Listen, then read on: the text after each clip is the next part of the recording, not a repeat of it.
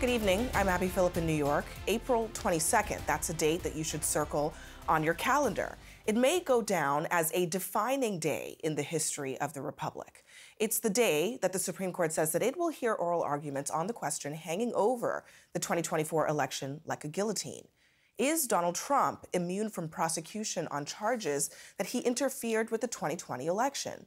Is he immune from anything related to that violent January 6th insurrection that he encouraged?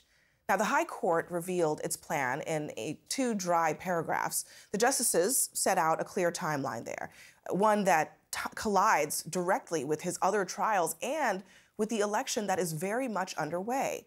March 19th, for example, is the due date for briefs.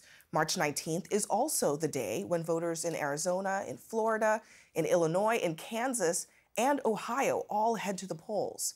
That's when 350 delegates are on the line in the race for the Republican nomination. Now, the courtroom clash does give Trump a chance to forever make an imprint on how this country operates. That is, if the court agrees with his lawyers that presidents are above the law, just because they're president. It's an argument that every court so far has soundly rejected, and it also makes it possible, maybe even likely, that Trump can get exactly what he wanted: a delay in his trials, but beyond the 2024 election. So far, the special counsel's office on the other side of the case isn't commenting.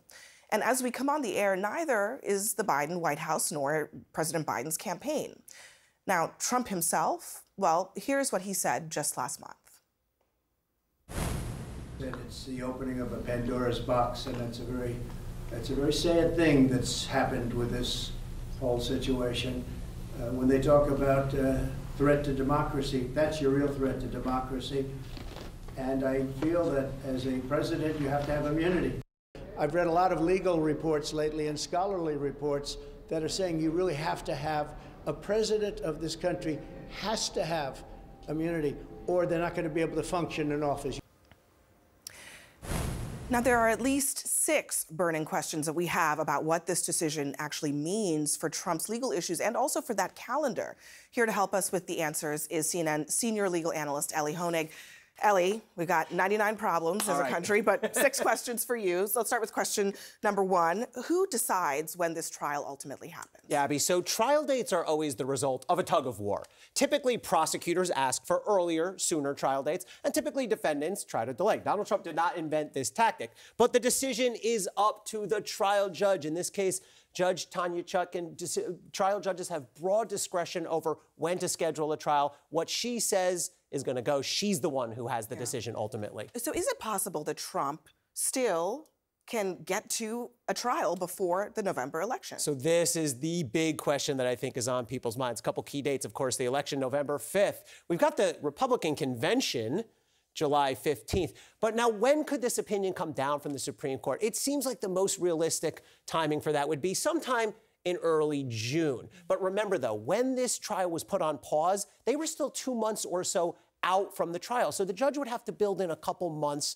for trial prep, for motions, for discovery. So we're looking realistically, if the judge wants to try to get it in at a start date sometime around August, that's going to take us through August, through September, and probably into October. We're getting really close to election day. Yeah, and that's going to become important for one of our later questions. Yes. But the next one here, would the election itself, election day, ultimately have some impact on when the trial happens? So there's no formal rule saying you cannot have a trial on election day or near election day, but it would be problematic in 2 ways. One, I think DOJ and a judge might worry that the outcome of a trial this close to the election day could sway the election, and vice versa. If I'm prosecuting this case, I'd be a little worried about a juror saying, well, maybe I think he's guilty, but I'm not comfortable with finding someone guilty on November 1st or something when you have an election a few days later. So it gets into really tricky ground at that point. Yeah, and what about the DOJ? They've got their own rules about elections. Yes, you will Would hear. they even have a verdict? So you will hear much about this fabled 60-day rule at DOJ, but it does not strictly apply here. What the rule says is at DOJ, you should not announce big indictments, you should not take overt steps, execute a search warrant, serve subpoenas within 60 days of an election. But trials are different. DOJ does not control trial dates. As we just showed, it's a judge. And so trials are technically not part of the 60-day rule. You could argue they're within the same spirit, though. Oh, and a quick follow-up. If Donald Trump is elected and this is potentially going to trial, would DOJ allow the trial to go forward if he's the incoming president? Short answer is no. DOJ has a longstanding policy that they will not indict or try a sitting president. So question number 5, we've got potential for delays here. Can 2 trials happen at the same time? I'm going to give you a very simple answer here. No, you cannot have 2 trials at the same time because the defendant has the right to be physically present at his trials. He obviously can't be in 2 places at once. It's a core constitutional right. We will not have 2 trials at the same time. That's not a great no. But it's loud and clear for anybody at home who wants to see. Okay, that leads us right to question number 6.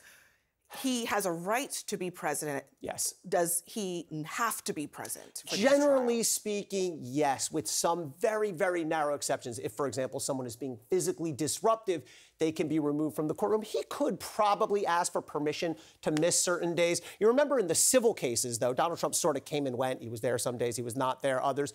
Generally speaking, at a criminal trial, the defendant has to be and will be present every day. It'll physically take him right off the campaign trail, but, you know, he knows how to turn a courtroom into the campaign trail. I mean, it is unusual to not have a defendant if they're facing a criminal charge, but, you know, it's a former president. Never seen a defendant miss a day of trial. Very unusual in a lot of other ways as well. Elie Honig, thank you very much.